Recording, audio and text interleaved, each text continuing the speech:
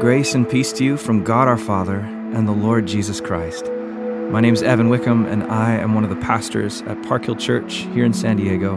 And this is Thursday, October 12th, and we're coming to Mark chapter 13 today in our bread practice. Bread is the way our community reads the scriptures daily, and it's our practice all through 2023.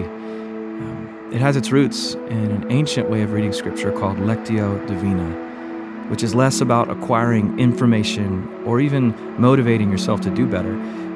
It's more about union and communion with the living God, who is himself a trinity of persons in loving relationship, Father, Son, and Spirit. And when he created his human family, he created us to join him in that loving relationship. And so that's what we want to do today through the scriptures that he's given us. And so as we begin our practice, you'll want to have a Bible and a journal and a pen. Find a space that's free from distraction as much as possible.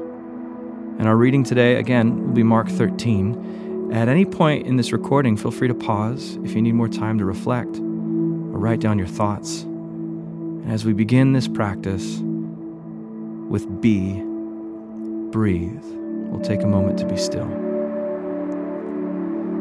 Feet on the ground, palms up if you're comfortable doing so, just to surrender in this space as you abide in God's presence. Inhale deeply and exhale maybe one word or a short phrase. Maybe it's just, I trust you, to the Lord. Let's breathe deep and just breathe out. Trust in the presence of God now. Let's just be here for half a minute.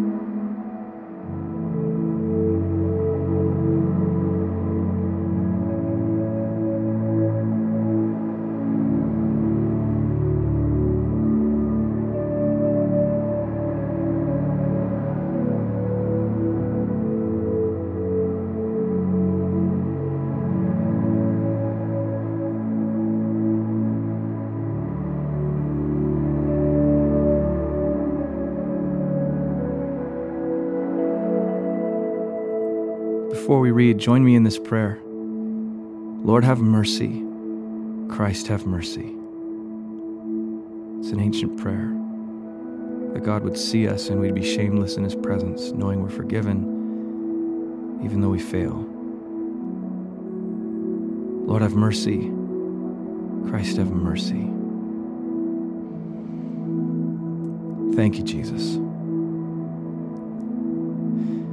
And now we move to R, read. And again, as we read, write down any word or phrase that stands out to you as we go.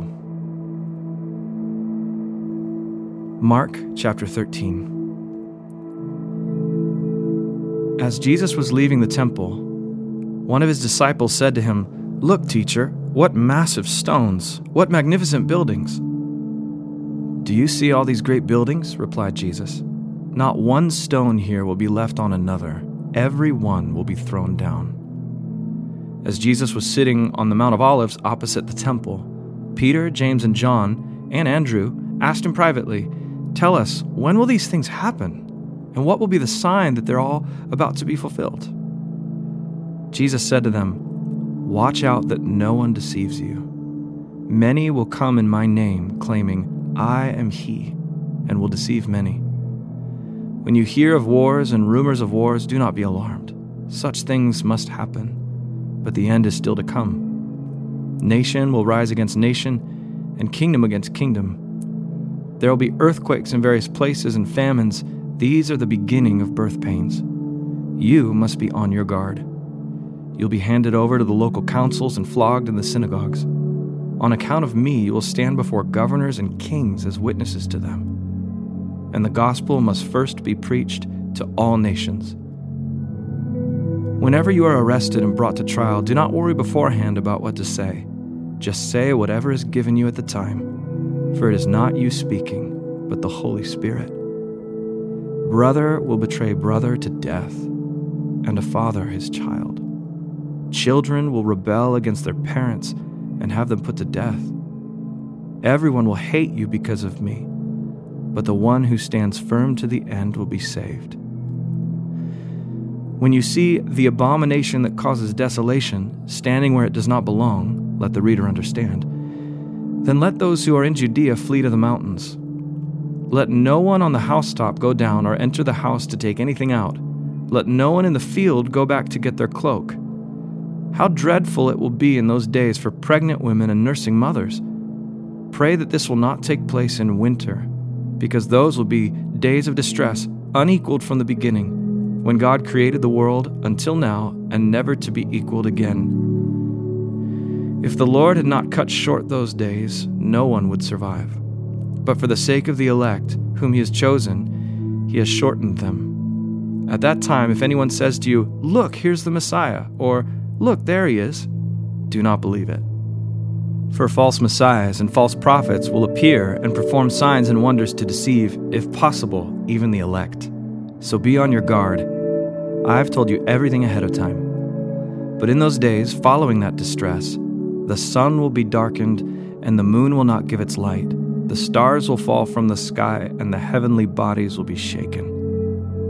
At that time, people will see the Son of Man coming in clouds with great power and glory. And He will send His angels and gather His elect from the four winds, from the ends of the earth to the ends of the heavens. Now learn this lesson from the fig tree. As soon as its twigs get tender and its leaves come out, you know that summer is near. Even so, when you see these things happening, you know that it is near, right at the door. Truly, I tell you, this generation will certainly not pass away until all these things have happened. Heaven and earth will pass away, but my words will never pass away. But about that day or hour no one knows, not even the angels in heaven, nor the Son, but only the Father. Be on guard. Be alert. You do not know when that time will come. It's like a man going away. He leaves his house and puts his servants in charge, each with their assigned task, and tells the one at the door to keep watch.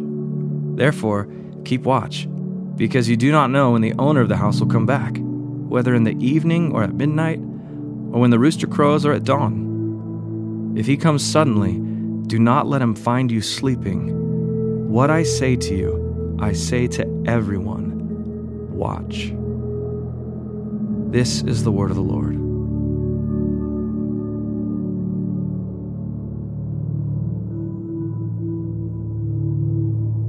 As we read that chapter, was there a phrase or a word that stood out to you?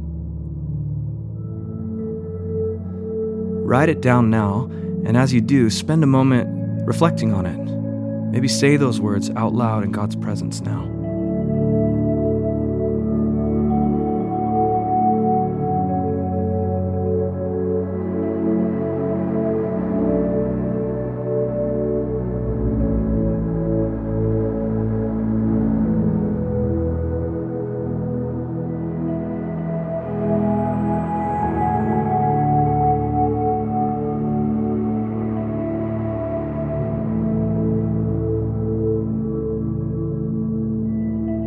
And now E, encounter. What emotions are you experiencing from this word from God? Is there something God might want you to notice about Himself or about His desire for you? Remember, His desires are always good toward you.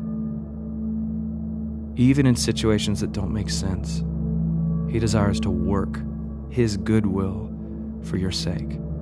So allow yourself to encounter God in this moment and write a reflection on what you think God might be saying to you right now.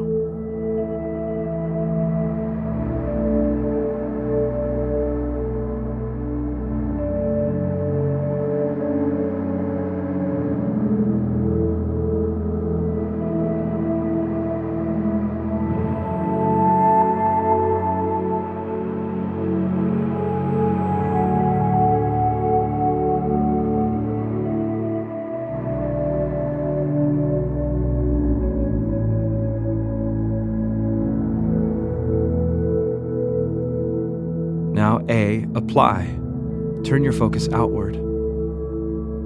Based on how God met you in the encounter section a moment ago, how might God want you to apply these truths in your life today as it relates to others? Maybe it's a command to obey, or a truth to live out?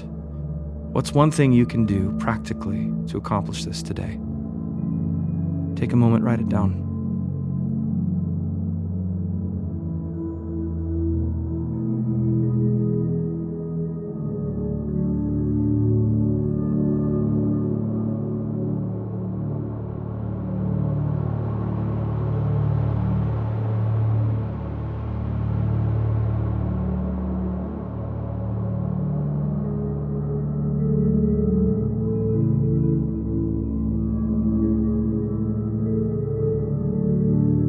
And finally, D, devote. Write a prayer of love and devotion and gratitude to God. Express yourself to Him. Feel free to tell Him how you feel toward Him or about what He says. Remember, the goal of bread is union with God, not just information, but loving union to be transformed into Christ's likeness. This happens through loving relationships, so relate to Him right now. Offer Jesus yourself right now in the form of a written prayer. Go ahead and do that for these next few moments.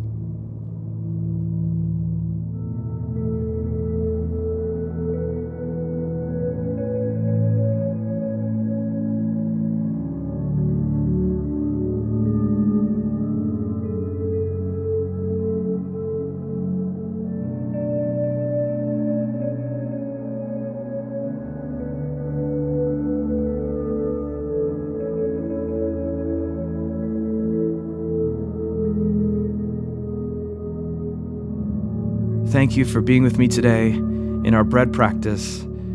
We're coming to the end of Mark, a couple chapters left. Looking forward to praying through Mark 14 tomorrow morning. I hope you can join me. May the Lord bless you and keep you. Grace and peace to you.